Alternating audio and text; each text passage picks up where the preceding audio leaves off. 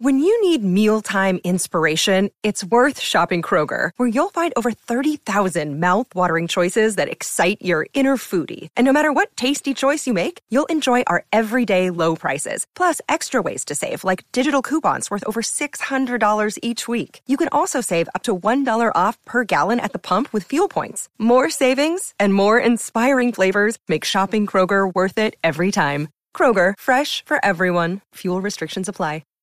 This episode is supported by FX's Clipped, the scandalous story of the 2014 Clippers owner's racist remarks captured on tape and heard around the world. The series charts the tape's impact on a dysfunctional basketball organization striving to win against their reputation as the most cursed team in the league. Starring Lawrence Fishburne, Jackie Weaver, Cleopatra Coleman, and Ed O'Neill. FX's Clipped, streaming June 4th, only on Hulu.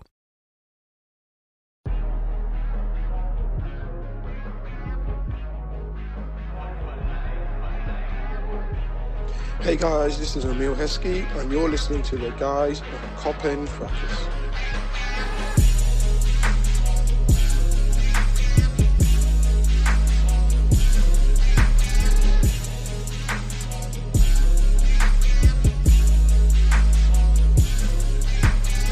The longest wait, a generation on and more, for the 19th time in their history, for the first time in the Premier League.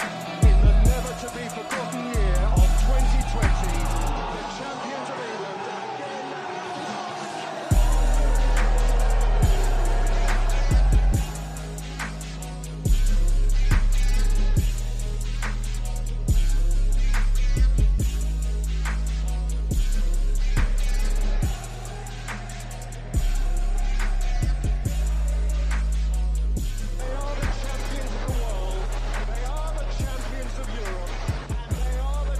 Hello and welcome to a brand new episode of Coppen Fracas.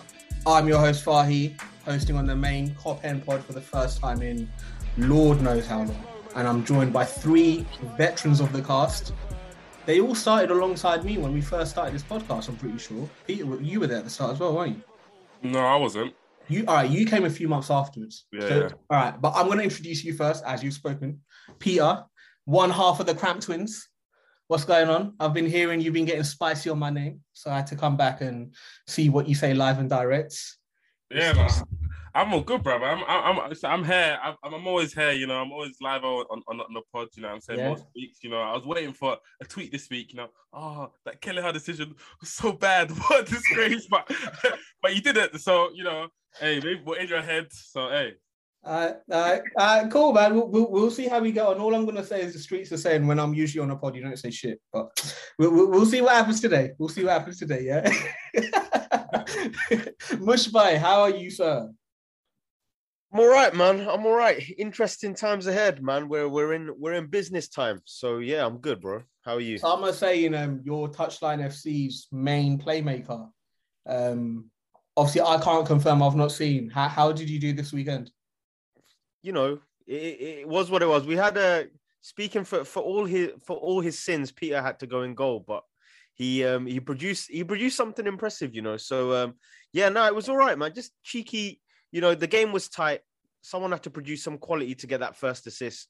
Whoever it was, thank goodness he was playing in the team, innit? So you know, it is what it is. If you're a goalkeeper and you fancy going on Saturdays, please holler Touchline. Yo, listen. These guys are starving. We've got about 6 podcasts.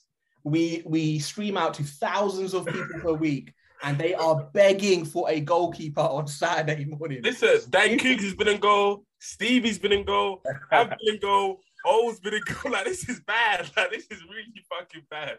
So yeah, it's needed, but yeah. So yeah, if you are a goalkeeper and you're willing to play on Saturdays, please get in contact with the Touchline account. Because they're dying. They are dying for a keeper right now. These brothers are starving. It's a bit mad.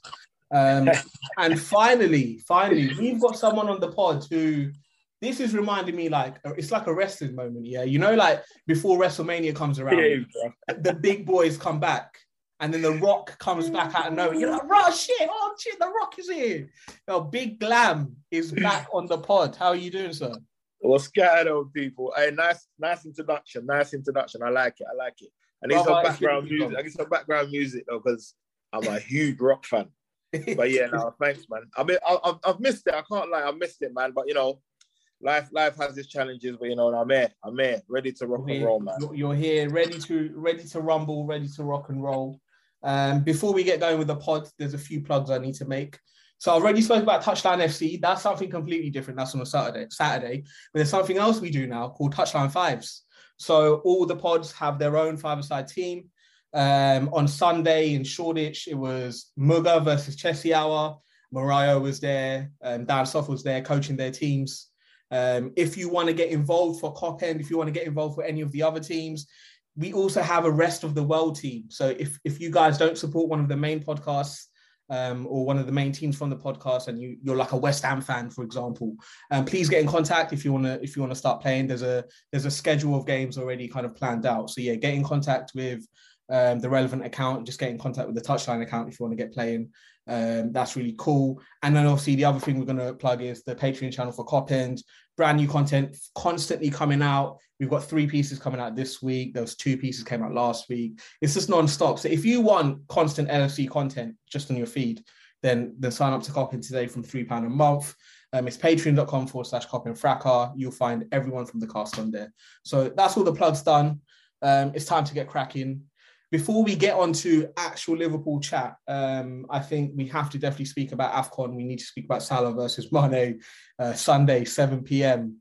Certain faves versus another certain fave. So, Galam, I'll come to you. What were you expecting from that game? What were your predictions? Who were you predicting to win the actual tournament beforehand? I thought Cameroon, not from the start, but from probably the first 3 games. I thought Cameroon looked strong. Actually, Guinea started good as well, can't lie. Yeah, I thought Cameroon would win it, to be honest with you. Okay, and then obviously Salah versus Mane, what were you thinking? Where did you think it was going to go? I thought Senegal would actually win in normal time. I was hoping for both of them to score and, you know, Mane probably to lift it. I think before obviously I thought Salah had won it, but Egypt had won it, but Salah didn't actually win it. He wasn't in the team yet. So, it was 50-50, but Mane is swaying my guy. So I'm glad he won it, but someone had to lose, innit, man? Someone had to lose. You're right. Mush, you're quite pro Salah. I know people have been reaching out to you every time Egypt lost a game. So people were thinking you're part Egyptian, I'm guessing, or maybe it was just a bit of racism. Either way, what were you thinking of the game? Did you watch the game? Because, boy, I watched the game and I was falling asleep, man. Egypt are big criminals. What were you thinking? Yeah, bro. I mean, the first part I need to address, I'm not pro Salah, I'm just brown in it. So that's the only criteria I meet when it comes to Mohamed Salah. But no, it's listen, when it comes to Mane, we're talking about one of my favorite, probably ever Liverpool players. So I'm so happy that he got the win as he did. I think you're right, bro. It wasn't a crap game because Senegal were crap. Senegal were actually good build-up, had players competent in lots of positions. Sarr was playing well. They played well through midfield. Koulibaly was a great passer of the ball out the back. They were a perfectly competent team that you would want to display on the international stage. The opposition were basically approaching it like, you know, when a League Two side draw a Premier League side in an FA Cup game and just hold on for dear life.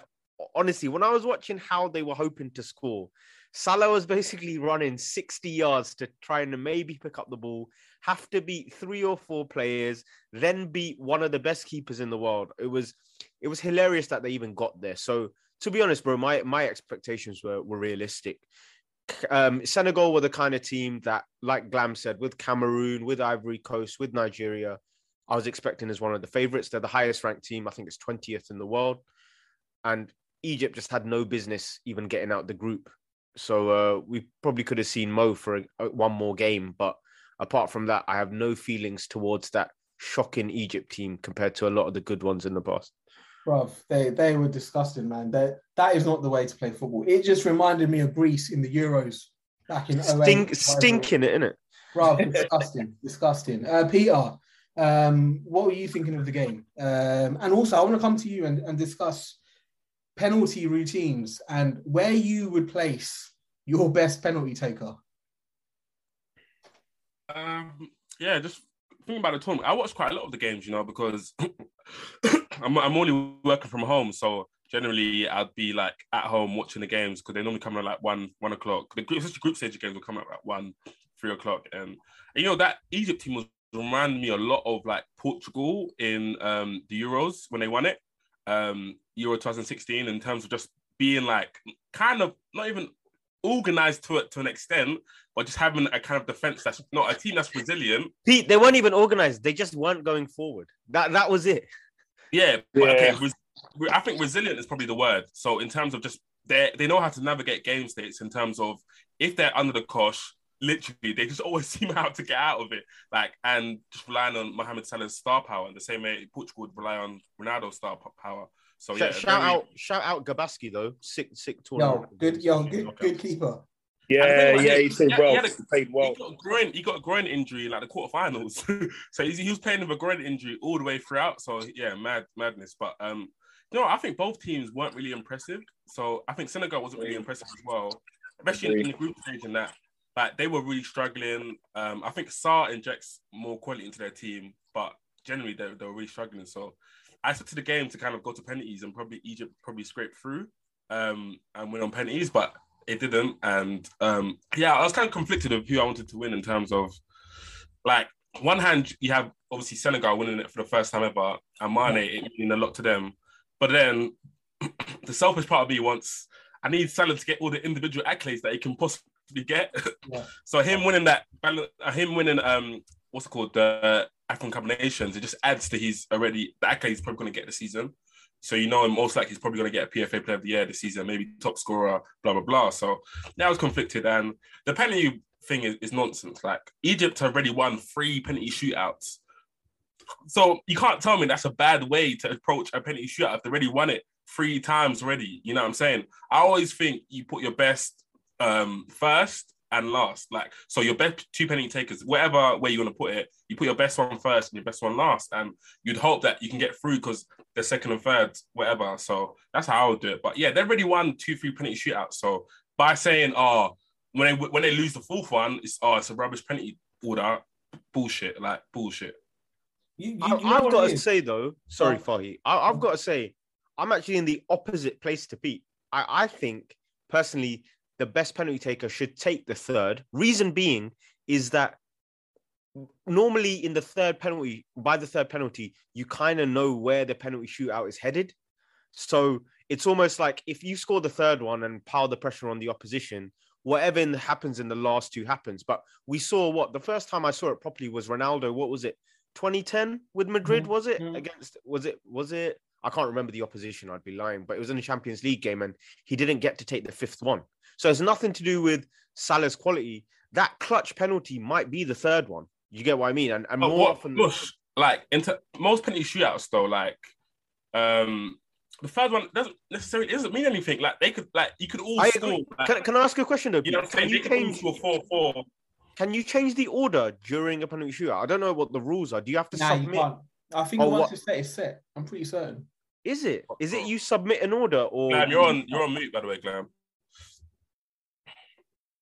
Yeah, no. Yeah, sorry, Glam. Yeah, no. I think it's set. I I asked that question as well. But if you look at history, no one very rarely says, you know what? Oh, we missed the penalty now. Let's send up such and such. Yeah. I think it's structured, so I don't think you can. Yeah, I actually don't know the rules for that. Fair enough. But I'll be real, man. It's a tragedy that you got into a final and you haven't taken a pen. But at the same time, he's 5th penalty taker for Liverpool as well. I watched our last 2 shootouts and he went in the exact same order. He was 5th. I remember, was it the League Cup that Gini missed? Gini missed a penalty 2nd. And Salah was 5th, scored his one. And another shootout, he was 5th again and he scored. So he's actually our 5th penalty taker as well. Yeah, I'm in the camp of similar to Mush, but I would go 1st and 4th because usually by the 4th pen, sometimes games the result is usually decided. So you obviously want your best one taking it 1st, and to me, I would go with 4th. Fifth, even then, I don't think it makes too much of a difference. And what's funny is Mane was fifth for Senegal, right? Yeah, exactly. So what's the discussion like? Yeah. It works perfectly because then you want your best player to kind of have that pressure, and Mane ends up smacking it in. So it works perfectly for Senegal. It's funny. That's why I did that tweet the other day that when the final happened about the whole narrative was about Salah's selfish, Salah's obsessed with headlines because he wanted to take the fifth one. Mane did the same. Mane did the same thing. So what? Yeah. It's so stupid, man. But I feel like it revealed, it was weird. It was weird, genuinely, because it revealed, I don't know if it's just how good Mo Salah is at the moment, but there's some weird, like, anti-Salah, like, hatred that I'm not saying we shouldn't hate on players. I hate on Man United players, Chelsea players, whatever. But I don't know why the failure of one Liverpool player means more than another Liverpool player. I get it if it's some other club, but it's like strange, man. Yeah, I don't know. It revealed a lot that how much Salah must be playing on people's minds at the moment, man. So let's go back to the winner in this situation. Sadio Mane, so happy for him, man. Sorry, quickly, do you know what I was thinking? You know, when people hate on Salah, I just thought, okay, he were like the four probably best 5 best players in the league. So I thought Salah, De Bruyne, Van Dijk, Kante. And like all of these guys get hate. Like everyone says that De Bruyne is finished, whatever. Everyone says that Van Dijk is finished. People say Kante is not the same Kante. Think about it. All these 5 guys get hate. Like add Trent there as well. Trent gets the same. Yeah. So it's funny because the players that people would say are like probably the best in the Premier League get so much hate, and you have like a man just like standing like Bernardo Silva. You know what I'm saying? And it's just like, okay, you can stand Bernardo Silva, but you say Salah's not good, you say De Bruyne's not good, you say all these people are not good. Like, it doesn't make sense. So yeah, it's just funny. I think when you're in that higher echelon, it's like they get so much accolades, people just need to bring them down because it annoys them so much. Yeah, I think people always want to bring down the top dog, innit?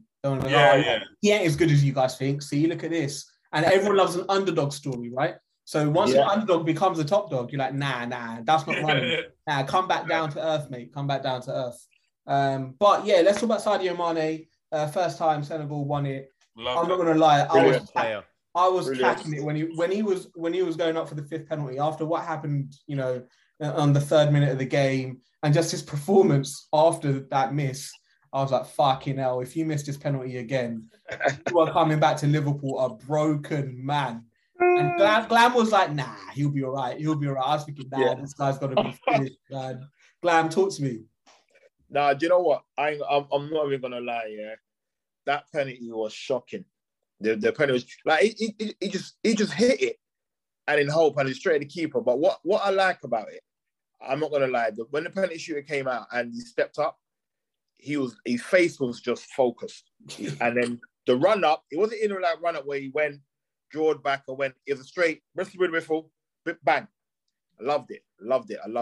But what I will say is, obviously, now it's come out. The keepers, obviously, it revealed the conversation that Mo Salah was having with the goalkeeper. I'm not sure if you guys are aware of it. Salah turned snitch. Yeah. So he's like, obviously, what way he's gonna go to the right? He's coming, and obviously, Salah Mane's come up and goes, I'm gonna go to the left, and then Salah's like, yeah, we'll see. And the fact that he missed, I'm busting up. Man, they both wanted to win badly, but I honestly think Senegal really, really needed that trophy, man. Like, they did. They came so close before. Yeah, we look at the reaction in the homeland, and obviously everything going on. Mane sleeping in the bed with a trophy. I think the celebration was quite weird. I don't know why they had to go up to the presidency and everything. What happened there? Because I missed it. I was like, what's going on? It threw me off. It threw me completely. I think it threw off the players as well. No one knew that was happening. Yeah. But yeah, now if you look at I think now it's growing. I know FIFA are trying to get involved. I'm for it and I'm not for it, but it'll be great for the exposure. But at the same time, they can keep it in-house, then so be it. But yeah, no, man, obviously I'll say, but I just have to say, the quality of the games were poor, though. Let's be honest. It was poor and it was boring. But eventually, getting to the final, that's what you want to be. But yeah, I think it needs something to revamp it, though, to get it really up to. the conditions, man, it's annoying. I feel like they're just putting it in countries where like they need to check the conditions of the pitches and some of that first. Like they really need to put it in places where the pitches are up to like a good standard, because even if you're a top footballer, it's so hard to play on pitches like that. The weather also those conditions as well. Yeah. Like, you're not putting the players in the best conditions like to play. So yeah, I think that it's tough. They need sponsors and that, but they need to bring some of them referees to Prem. Oh my god, some of them referees, man, they are militant. Yeah, the guy in the final was hilarious. He was pushing man about. He didn't care. He did not care. We need to say something on our guy Sadio though, man. Yeah. I think the nicest thing about Sadio winning is I don't know how many people know about this stuff, but like, for example, I know some people near the community in Liverpool where he goes to pray like Jummah and stuff. And like Mane's renowned for like when he comes to Jummah, he sweeps up the entire mosque at the end at times, and all the things he's been doing his whole life, not just now that he's winning. He's been doing all of those, the schools, the hospitals, giving people opportunities. Like, it's an amazing story, and like this is the perfect like crowning chapter in it. So and it can't happen to a nicer human being, man. Like, what footballer do you ever see talk about Mane and his attitude? I remember even when Abdul Manem, their right back, like Mane tried to dive to get a free kick or something, and he was screaming in Mane's face, and Mane just held his knee, said sorry, and stood up. I was like, the integrity of the man is just like unquestionable, man. And hopefully, we all know, like, for Liverpool, he's still amazing, but the level, which was an incredible level, has dropped a little bit. So I hope that like this felt like a moment where he felt on top of the world again after maybe just falling down. I mean, there's no shame in becoming the like 10th best player in the world or whatever, but just for him to feel like he is the king of the planet for just a few weeks. From a selfish point of view, I think this was the best case scenario for us. I think Salah being angry and Mane being jubilant is probably the best way for us, because Mane is going to have a pep in his step now, right? He's really feeling himself again, and Mane, when he's feeling himself, he's much better on the pitch. And Salah, when he's got a point to prove, is much better on the pitch. So obviously, don't want to always bring it back to Liverpool, even though it is a Liverpool podcast. But yeah, I think this international situation, AFCON going to Senegal, is probably the best case scenario for Liverpool. Agree. And even on there, what Mush said about Salah as Mane as a player and a person, like his contribution, like, is silly, and he's loads of quotes. He said, "Oh, I don't need flash card, I don't need this," and it's really nice story that, you know, I mean, this man is one of the best players in the world, very wealthy, could easily have an ego. You know what I mean? He's top. I mean, one of the top players around, and the fact that he does so much for the community. I think he's even flew over some fans to the final as well. It's brilliant, man. It's brilliant, and I'm glad he's at the club. Yeah, and to add to that story, there's a story I read today. Again, it came out from a journal, and he was saying that when Mane was being treated for concussion in the hospital, there was a boy that needed surgery, but the family couldn't pay for it. And Mane was like, "No way, I'll cover it." No way. So it's just those little things, man. It's just helping people. I love hearing these stories. I know other footballers do it as well, but obviously, when you get the opportunity to hear these stories, you got to praise the footballer. So got to praise Mane for that. Love it.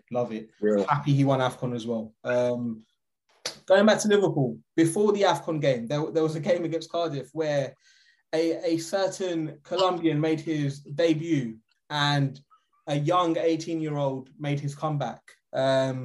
Peter, talk to me about Luis Diaz. I'm going to pronounce his name as Diaz, man. I'm not going to say it with a Z. I'm going to try and pronounce it how the South Americans pronounce it. What did you make of his 30-minute cameo? You're feeling spicy today, innit? Oh, I'm feeling spicy, man. Push ain't here. I'm controlling the pods. I'm liking it. You had a tortilla or something?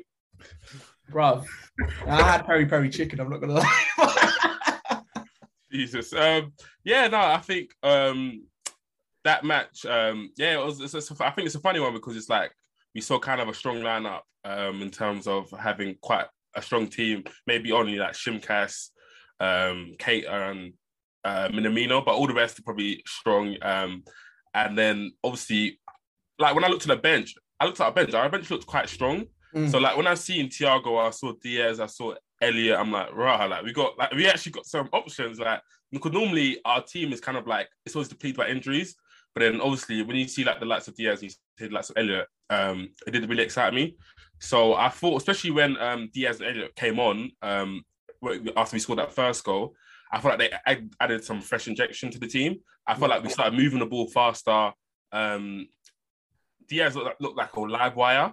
Like when he got the ball, he looked to kind of go forward. He looked to kind of, you know what I'm saying, quicken the pace. And I think that kind of cameo was like a great, like, welcome to England cameo. Like a great, like everything you could kind of expect in the Premier League, maybe even more, because I felt like Cardiff were kind of being a bit naughty. They wanted to kind of leave something on our players, you know, that typical small time mentality of like, I'll leave something on them. They were trying to do that. So, yeah, it was a great kind of welcome to England cameo. And his assist was really good.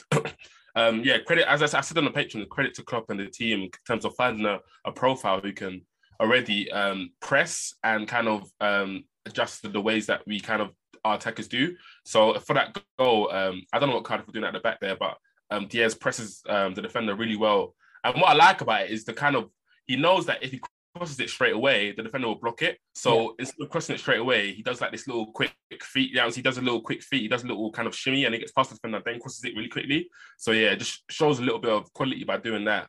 Crosses it in and then your boy Taki finishes it. So yeah. Who's boy Taki? Who's boy?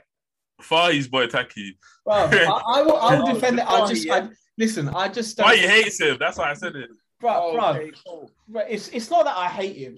It's a weird one because on one side I understand, and we will go back to Luis Diaz. But on one side, I see with Taki where it's been unfair. He's never been given an actual opportunity and a good run of games. We don't. On the other side, I still don't know where the fuck he plays.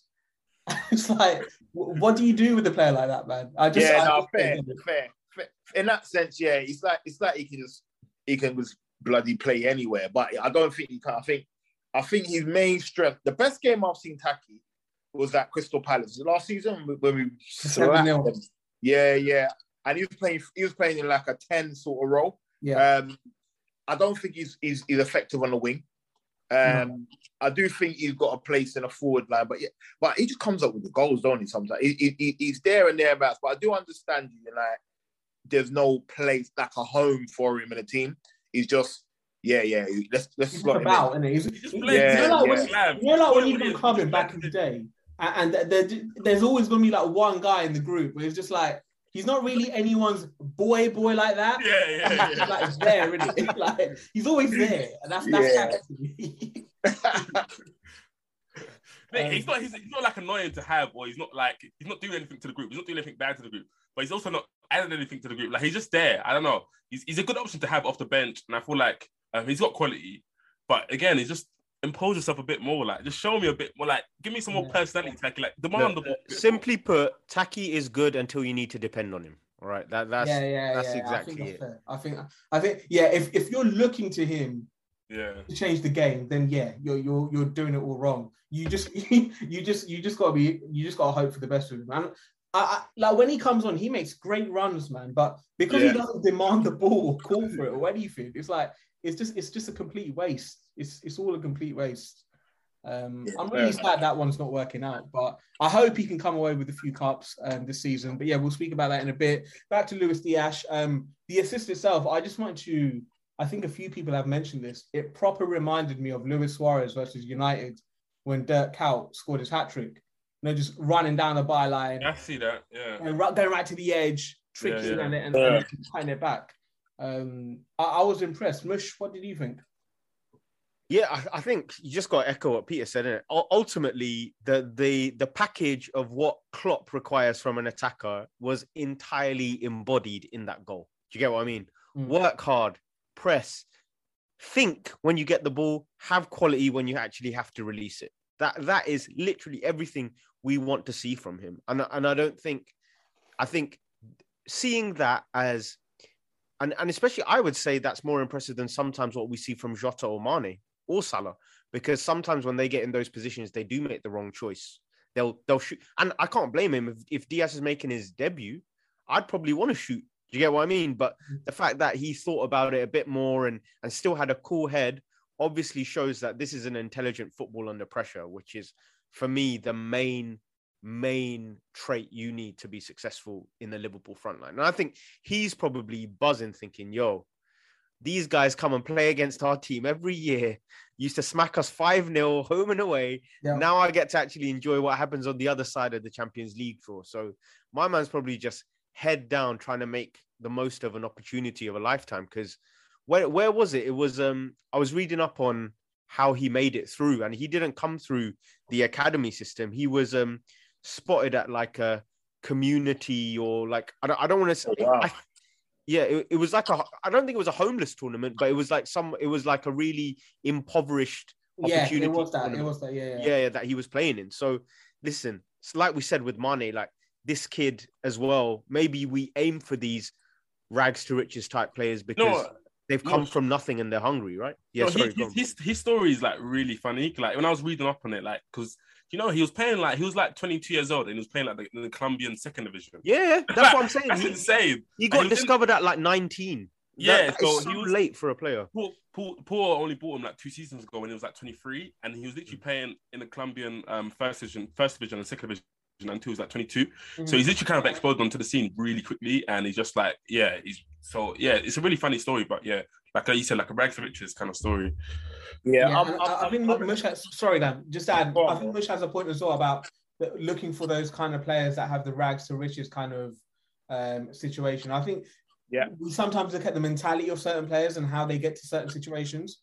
And for some reason, at the profile of our players, they always seem to have a story like this, which is interesting. Look at every one of them. Look at every one of them, yeah? Yeah. Robertson, working at Tesco, written off, released by Celtic, nowhere to be seen. Van Dijk, big talent, but no one wants to touch him, has to go Scotland. Jordan Henderson, written off by everyone under the sun at the age of 20. Like, every one of our players has to prove something to someone, and Klopp probably loves working with that mentality, man. Yeah, I can't lie. Henderson still got to prove to me. I can't lie. I can't. What more does my guy have to do? I can't co-sign that. I'm sorry. Prove what? I was trying to pass it on, but I couldn't. Sorry, man. Sorry.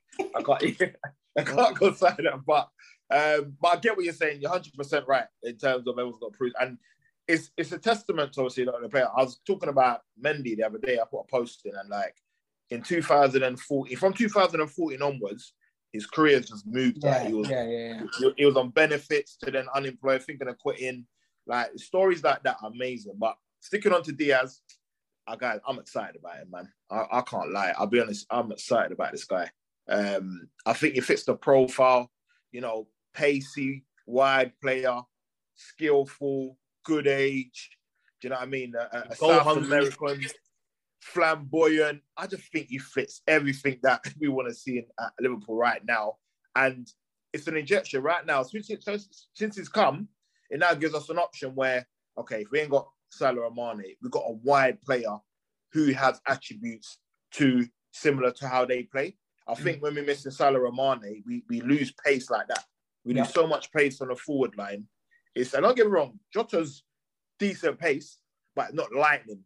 And I think this guy's introduction against Cardiff was the best way as well. I think welcome to like battering. Like you're in English football now. It's not Portuguese league where you're like, Abel Tarat. I know he's skillful, but he's over there strutting his stuff. Over here, he was pretty much nothing.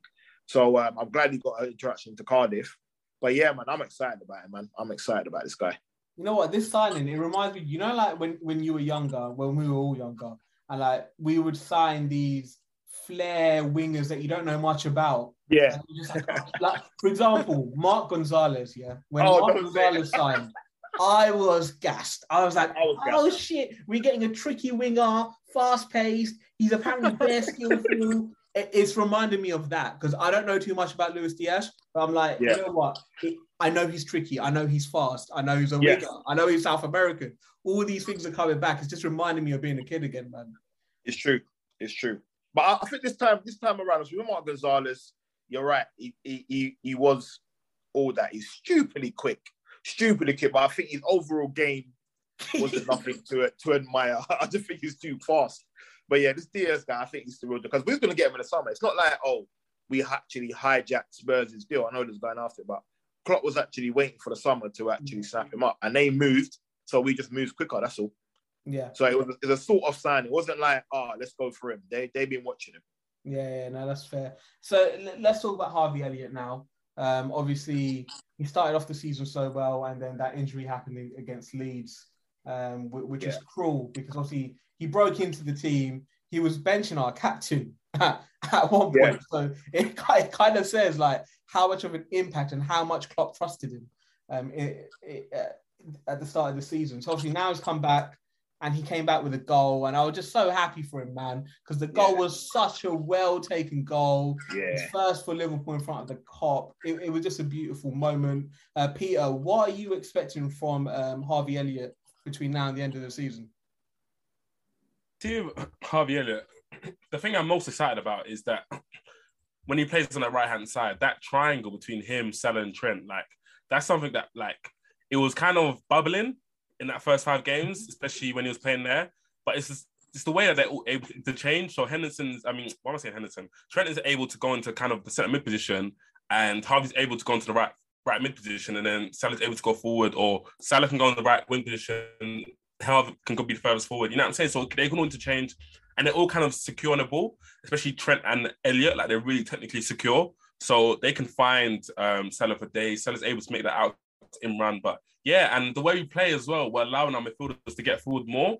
And Henderson is kind of adding, you know what I'm saying, he's probably getting more goal contributions and adding to attack more than he would normally. But Elliott is actually comfortable in that position because he's actually a right winger. So him being able to play in that position, I think it's kind of, it will add another dimension to us. And that incisiveness and that ability to kind of play the ball like first time, you know. See, when Henderson, he's got the ball, he's not able to kind of hit it through the lines like first time because obviously that's not really his game. Whereas Elliott can do that, you know what I'm saying? No doubt. So yeah, I'm really looking forward to that. I think that in that kind of role, I think he can add a lot to us this season for sure. Yeah. Interesting. And my only thinking here with Elliott, and Mosh, I'll come to you and ask you what you think. Obviously, we were trialing out Elliott in the starting lineup of the first few games of the season. And now we've got to the point of the season where it's crunch time, right? We're in all the competitions. We're potentially, we are in a title chase. We're challenging for the title. So how risky do you think it is starting Elliott again in the 11, especially after having so much time out? And do you think it would be better to just kind of ease him in, slowly between now and the end of the season, and then let him have a good pre-season and go again? I dropped the pause. Bro, I had to. Do you know what? First thing you said is that we're in every competition still, right? So there's nothing here about, you know, we're going to have to stick. We could stick with one lineup if we wanted. We're not even going to get the opportunity to do that. Everyone's going to need to be able to contribute. That's the first thing.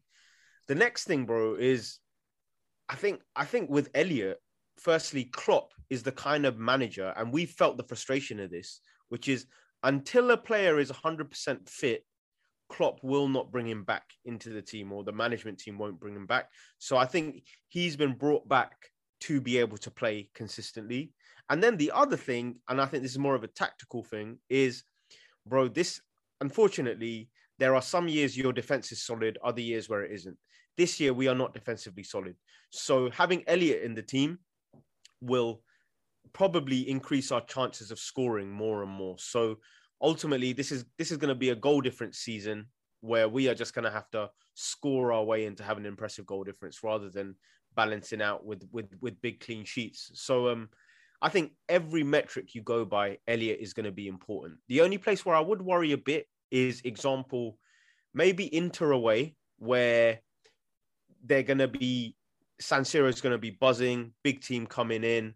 Having 3 players attack-minded on that right wing might create a lot of space for some of those Inter attackers. So I think Klopp's just got to be smart, and there's got to be a balance between going for it and putting the impetus on our opposition, and then just being plain stupid and leaving big holes for opposition to exploit.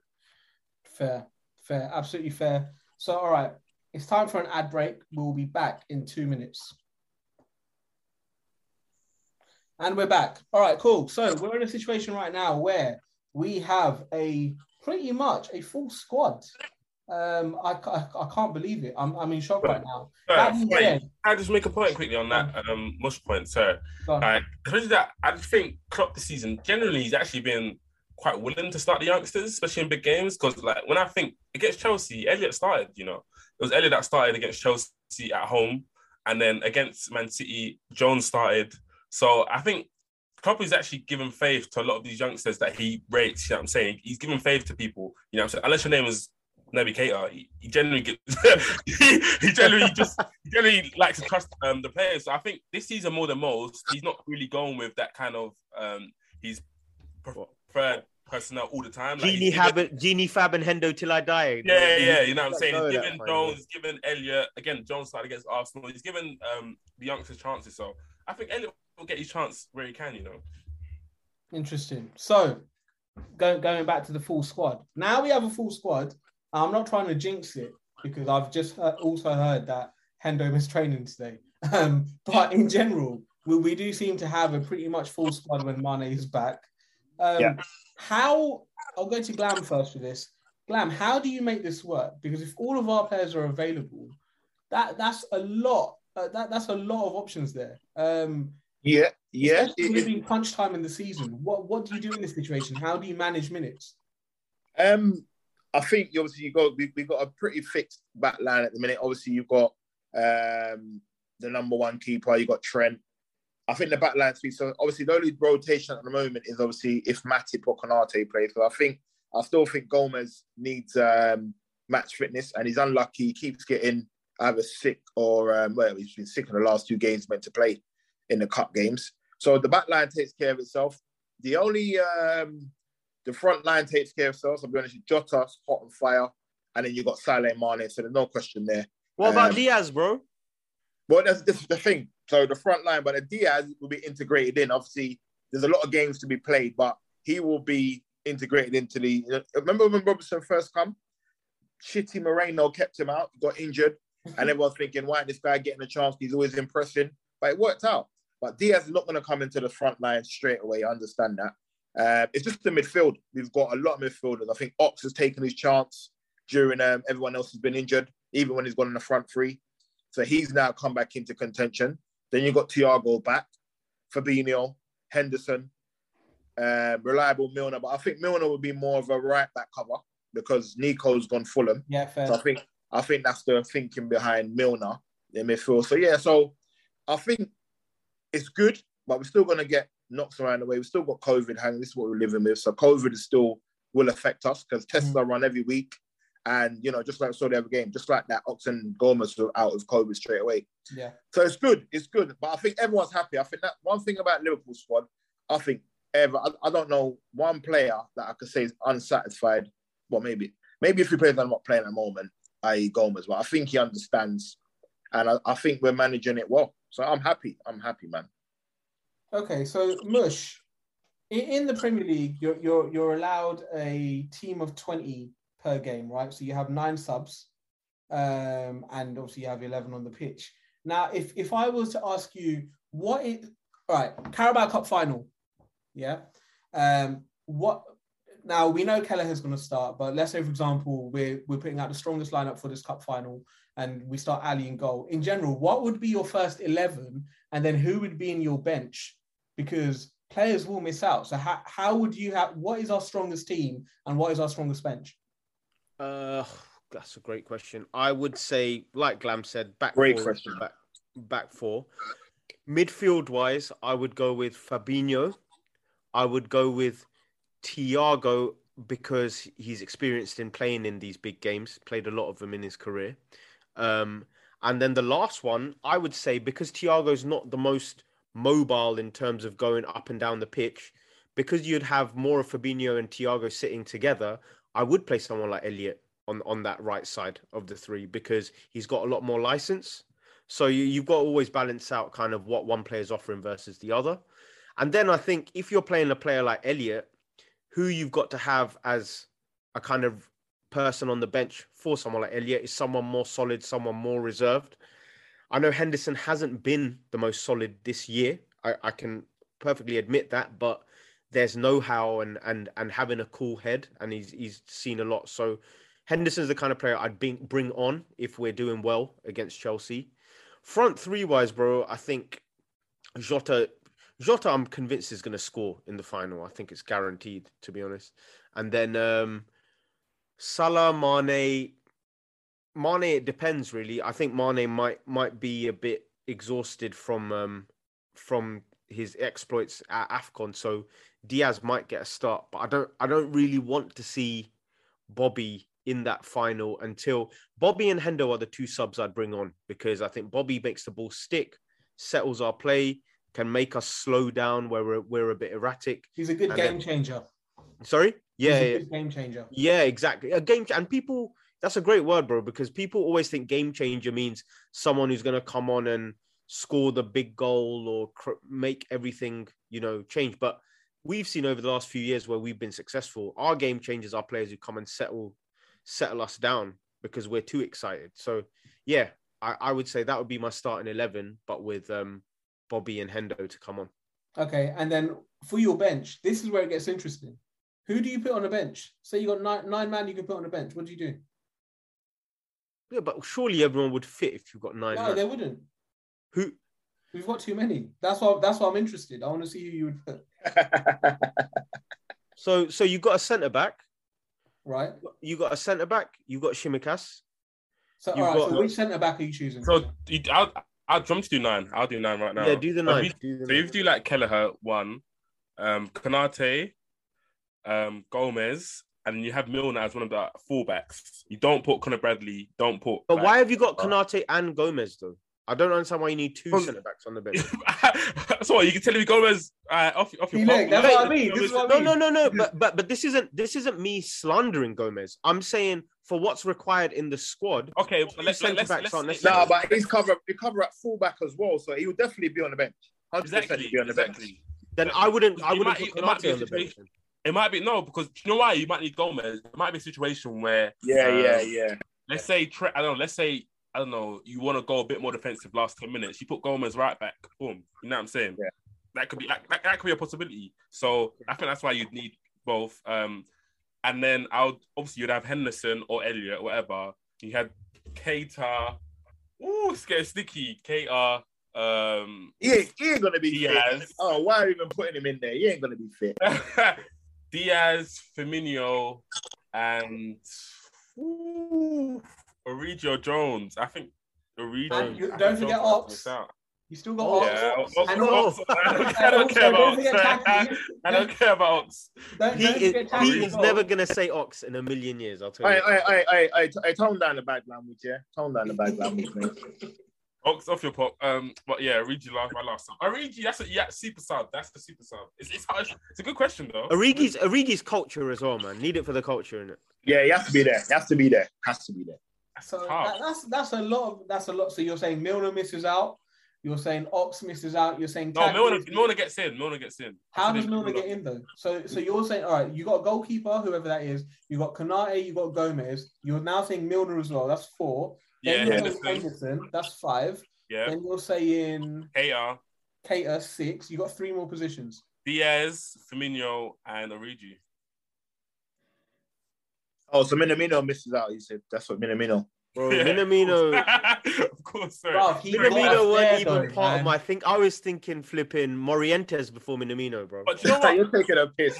My thinking is that the different things that can happen in the game, I feel like I'm equipped to kind of deal with everything. So if we need a goal, you got Diaz and Origi to come on. If you need a bit of incisiveness, you've got Keita to come on. You know what I'm saying? If you need a sturdy hand, you've got Henderson to come on. If Trent's getting, you know what I'm saying, a bit touched or whatever, you got Gomez to come on.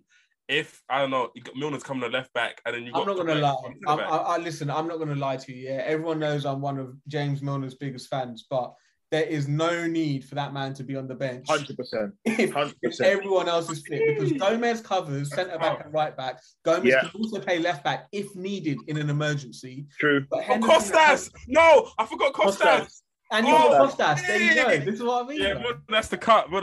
Oh yeah, Costas. Yeah, Costas instead of Milner. I forgot. Yeah. Oh, damn. Bruv, there's going to be some heartbreak. There's going to be some heartbreak. I don't think is it I 9 don't think subs? so, you know.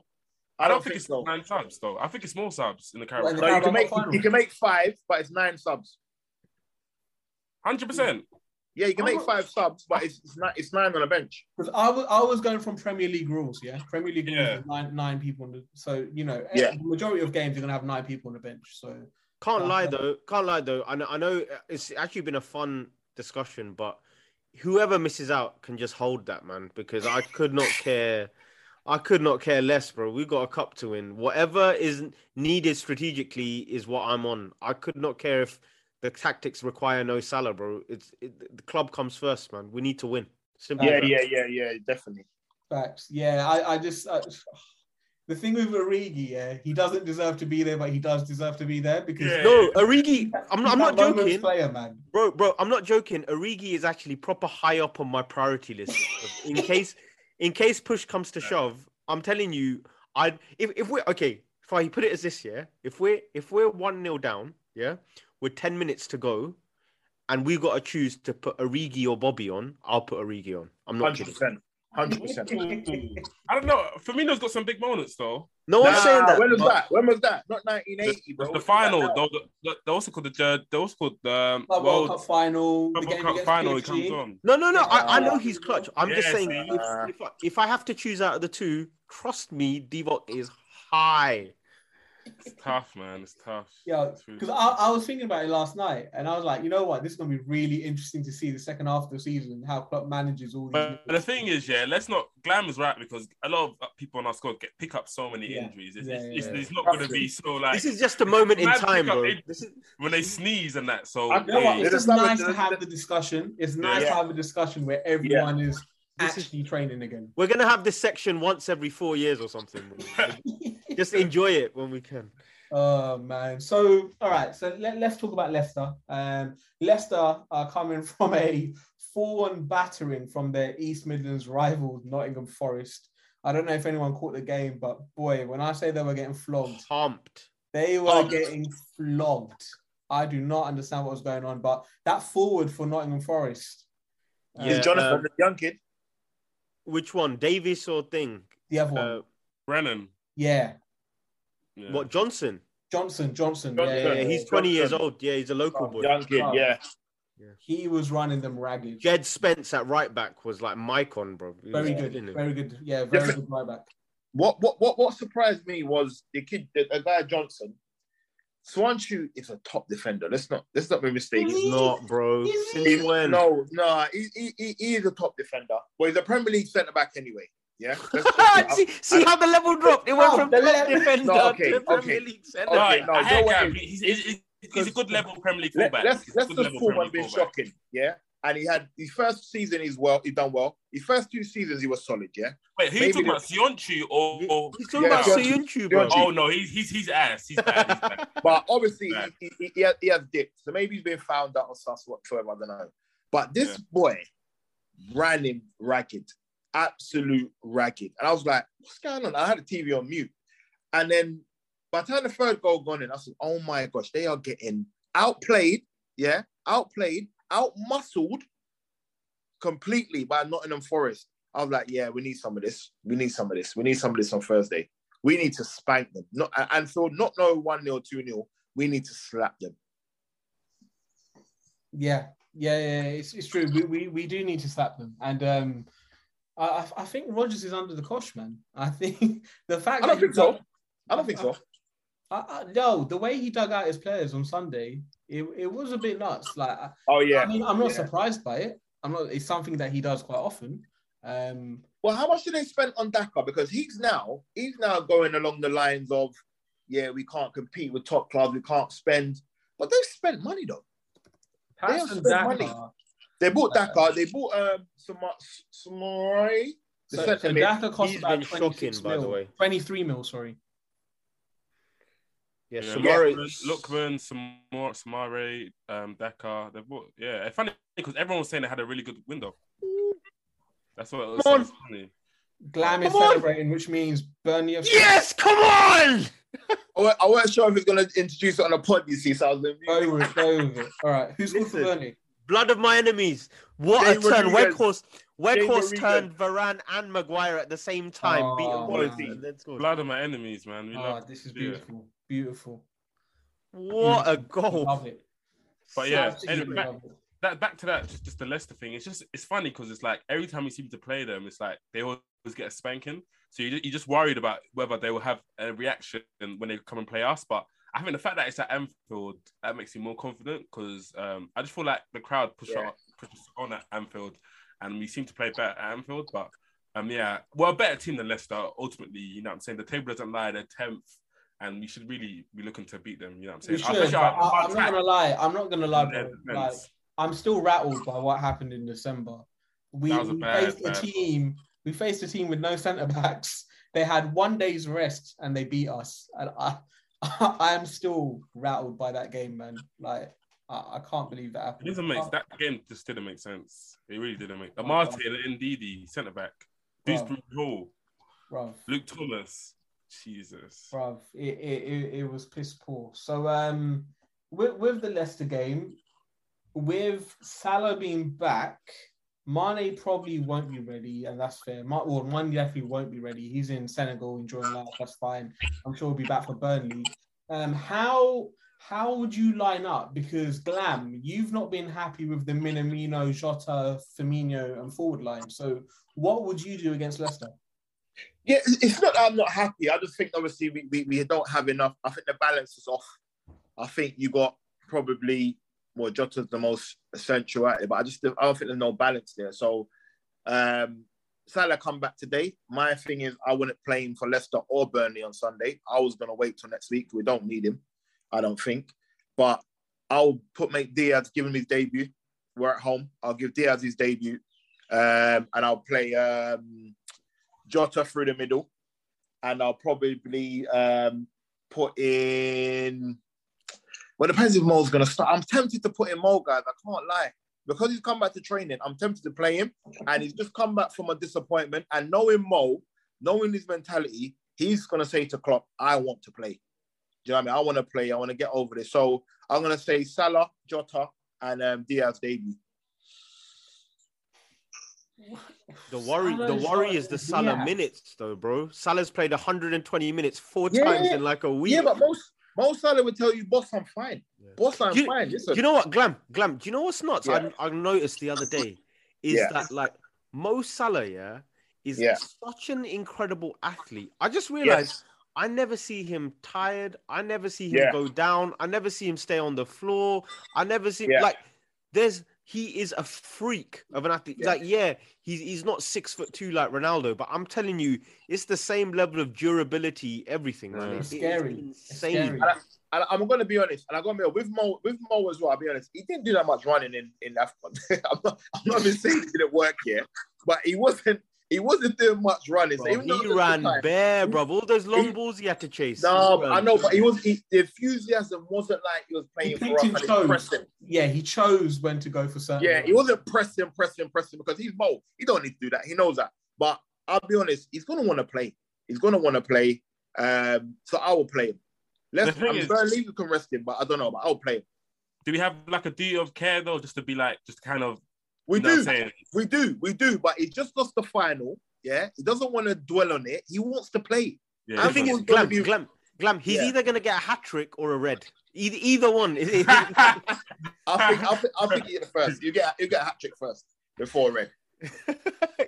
Yeah, he's just going to go nuts. I just know what Mo's like as well, man. When he's angry, he'll do that. He'll score a goal like the City goal. Watch. He'll be so angry. I can just tell, man.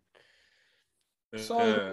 I don't think I would start him. Funny enough, I just think we have a duty of care. I as much as I want to, I'm saying Graham, I want to start him because obviously I want the 3 points.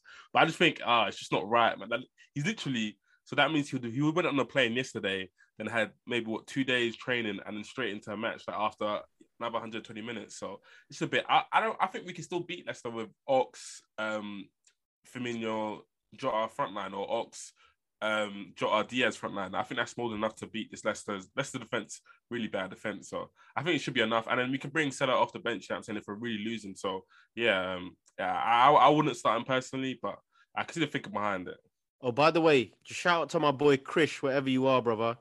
Weghorst monster class at the moment, man. Volleys from I heard he outside the box, assisted. everything. Yeah, I heard he assisted the goal. Yeah. No. Even just now, De Gea just about got a hand to it. 25-yard volley. Boy. He might be better than Chris Wood. I think he is. He might be better than Chris Wood. They might have done them a favour. Gosh. All right. So with the Leicester lineup, I know Jamie Vardy's out injured. Other than that, they've got a pretty fresh squad. So I'm guessing Kelechi would start. Leicester, you actually never know with the front three, bro. Like, it's so interesting because Vardy's minutes have gone down, but at the same time, when you think about Leicester, you never clock whether Iheanacho or Daka are playing. Like, I just don't know what they're doing at the moment. Like, I'm telling you, it's like the project is. It was quite a good project. They didn't achieve enough, and now it's just falling apart. Because I don't know what's going on with them. But yeah, if we focus on ourselves, I was thinking. I know Peter said not start Salah. I'm of the same thinking here, and what I started thinking about was potentially having Elliot playing the front three, but I don't know if that's too soon for him as well. The other option is obviously you just play with Diaz, Firmino, and Jota, and because they speak similar languages, right? So I'm sure the communication will be all right between those three. I can't see Ox starting on the right, although obviously he has been playing a few games. I think with him coming back from COVID and everything, he probably won't be risked. He probably won't be 100%. But I personally was looking at Elliot potentially playing on the right. But now Hendo missed training today. Elliot may actually end up starting anyway. I think either way, we're going to be surprised by what we see on Thursday. Fahy, what would you do? Fahy, what would you do if you started Elliot? Who do you think the other two would be a good complement for him? Fab and Thiago, 100%.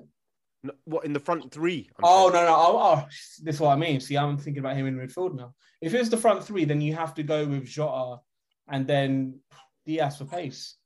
Yeah, because I was thinking that because with Elliot, you'll get technique, but not much running off the ball, like movement. Yeah. So you need the problem is if you play Bobby and Elliot, both of them will come short for the ball. So you've got no threat in behind. So fair enough. I'd go Jota and Diaz as well if I were to play Elliot. Yeah, but again, I think with Diaz's cameo against Cardiff, Klopp may actually just be like, you know what, fuck it, go after Leicester right now. Leicester are reeling a bit after the game on Sunday. Just go out them, and he'll be trusted to kind of play alongside Firmino and Jota, which should be all right. And then if we did go with that midfield, then I'd go with Elliot, Thiago, and Fab. I really want to just get that midfield trio, just get them going now. I don't want to mess around anymore with that midfield.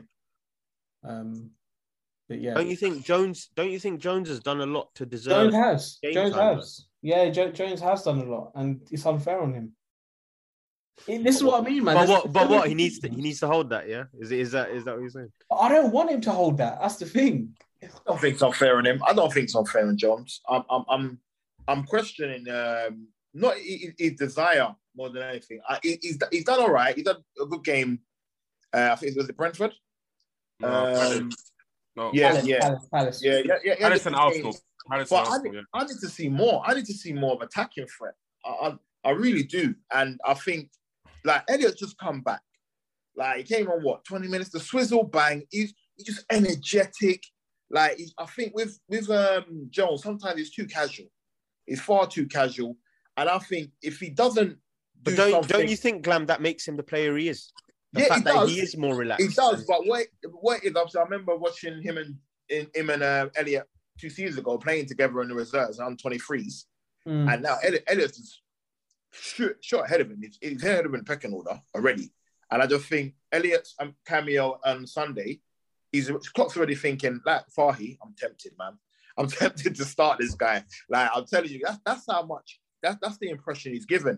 I think with Jones, I was excited about him. Now I'm kind of gone, not flatline, but I've kind of gone steady Eddie with him now. I don't know what's going to give. I'll be honest with you. Like, I think he needs to do more.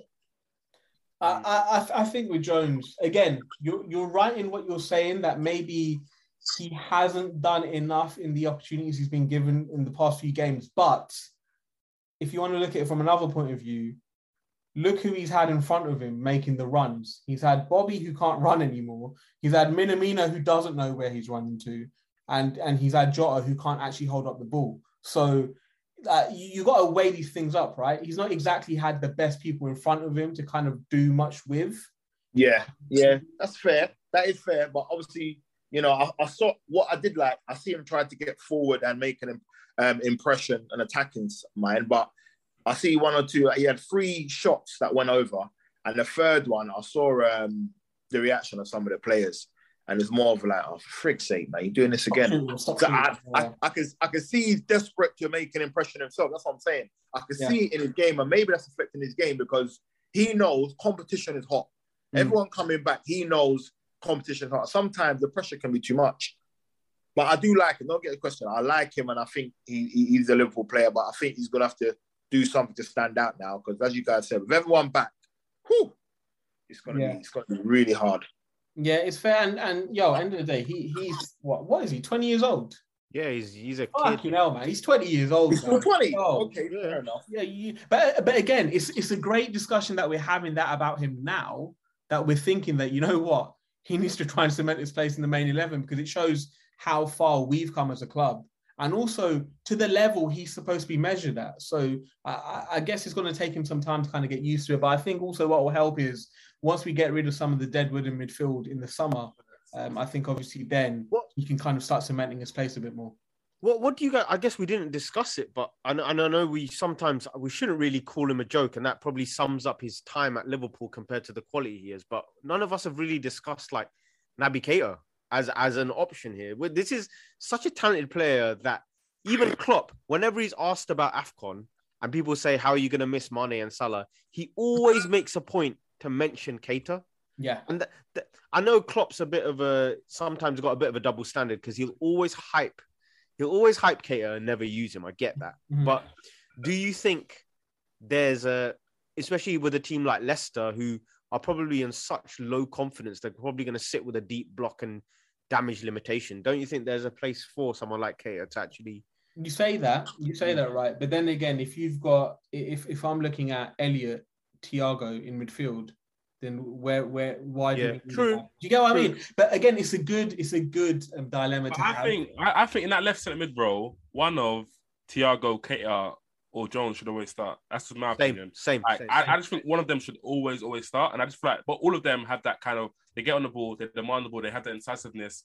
And they're also kind of solid with Fabinho, you know what I'm saying? I feel like when we play Ox in that role, we play Milner in that role, we always seem to suffer. Or even Henderson in that role, we seem to suffer because they can't give us that same impact, that incisiveness and that kind of dynamism to get up and down the pitch. So I think in that left centre mid, bro, if Thiago's not playing, then Keita should have a place as well, you know what I'm saying?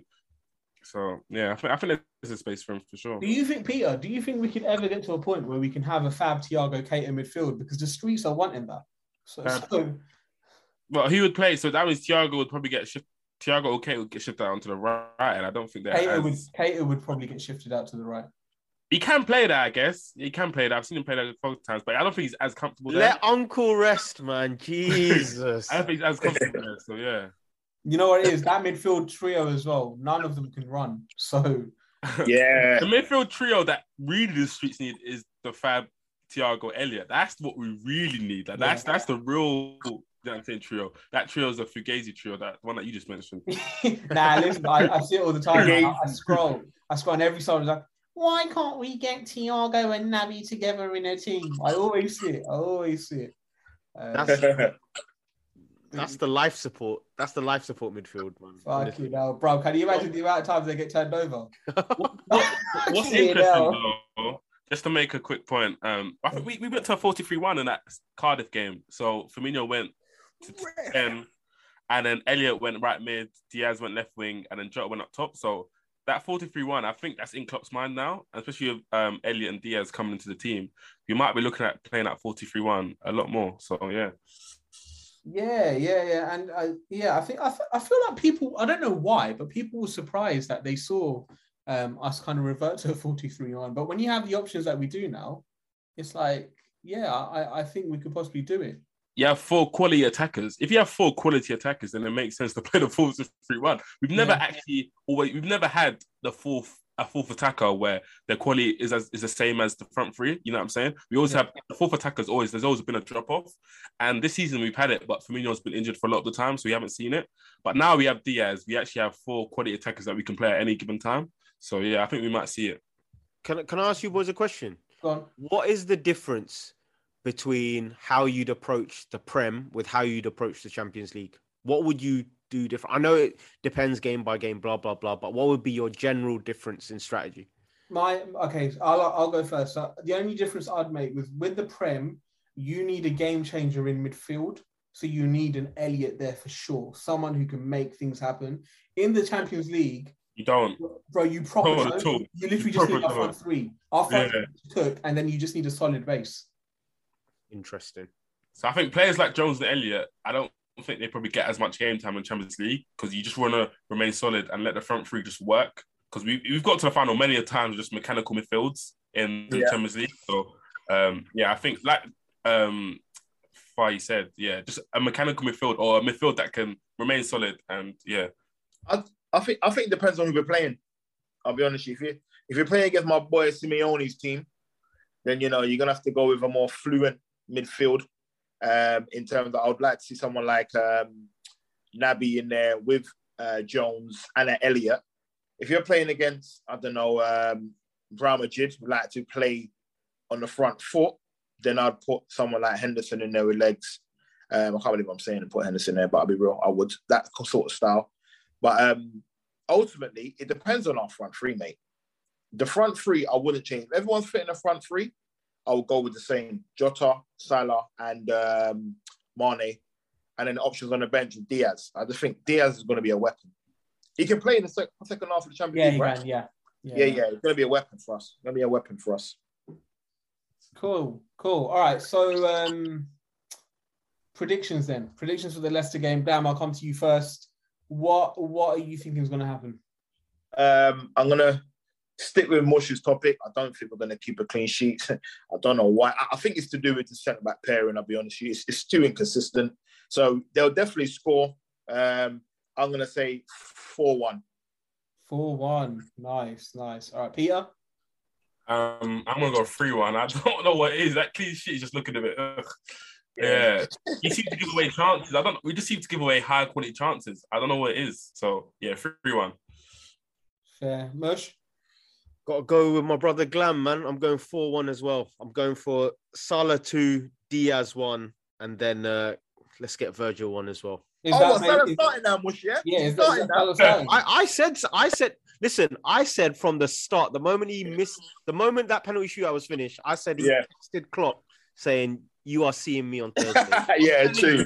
There's no choice. It's not a discussion matter. I'm telling you. He probably said he's not. If he's saying he's playing, he's going to want to play.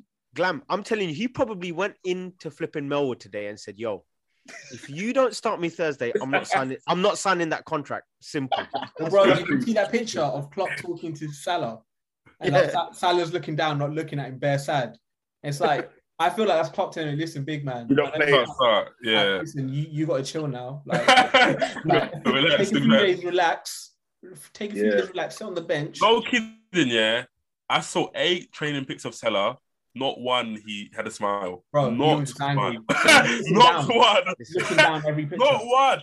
Virgil was like, "Hey, big man's back. My man's back. Oh, main man is back." Salah did not look at the camera once. Nothing. Listen. Good luck to Leicester on Thursday. I am telling you. Listen, I'm looking forward to it because it's either going to be absolutely mental from a Salah performance point of view, or it's just going to be fucking horrific to watch. Yeah, he's just going to shoot from everywhere, and it's going to be one of bro. You're going to get one Salah or the other. There's got to be no in between. He's a man on a mission right now to take the dirt off his name. You see when you're playing, you see when that hate is in you. You see when that hate is in you, bro. You're not tired anymore, bro. Like that adrenaline in his legs, like it's kicking. Like that hate is just fueling him. Like it's going through his body. Like that hate, yeah. When hate is fueling you, it's different. It's different. But you know, with that hate, Pete, sometimes that hate makes you go mad and you do the stupidest shit.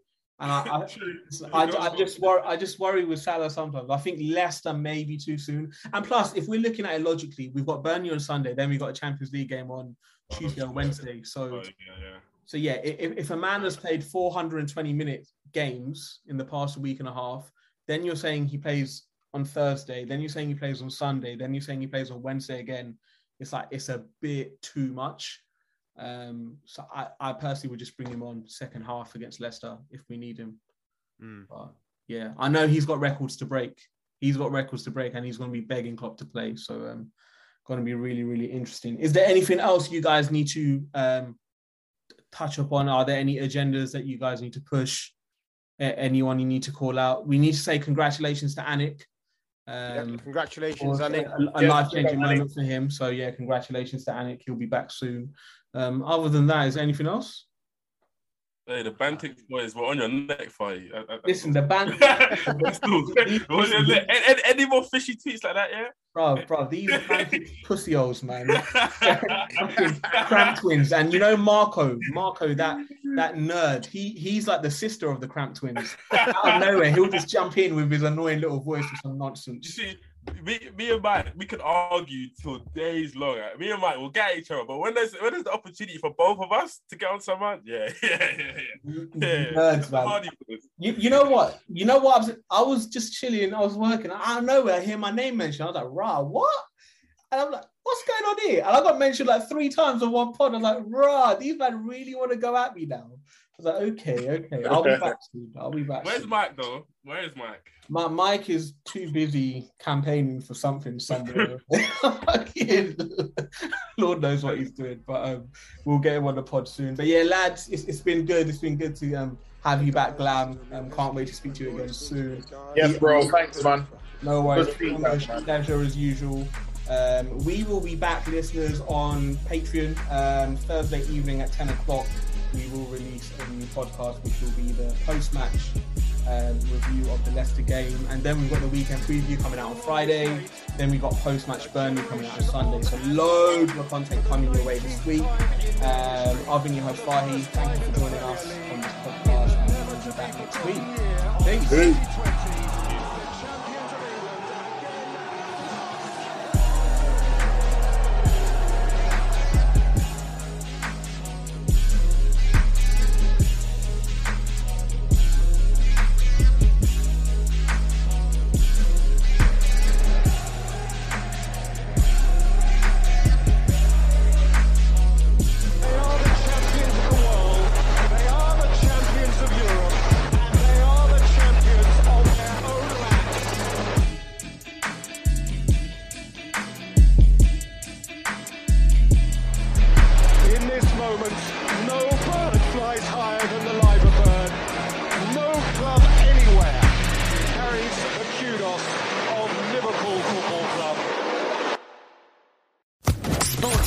Podcast Network.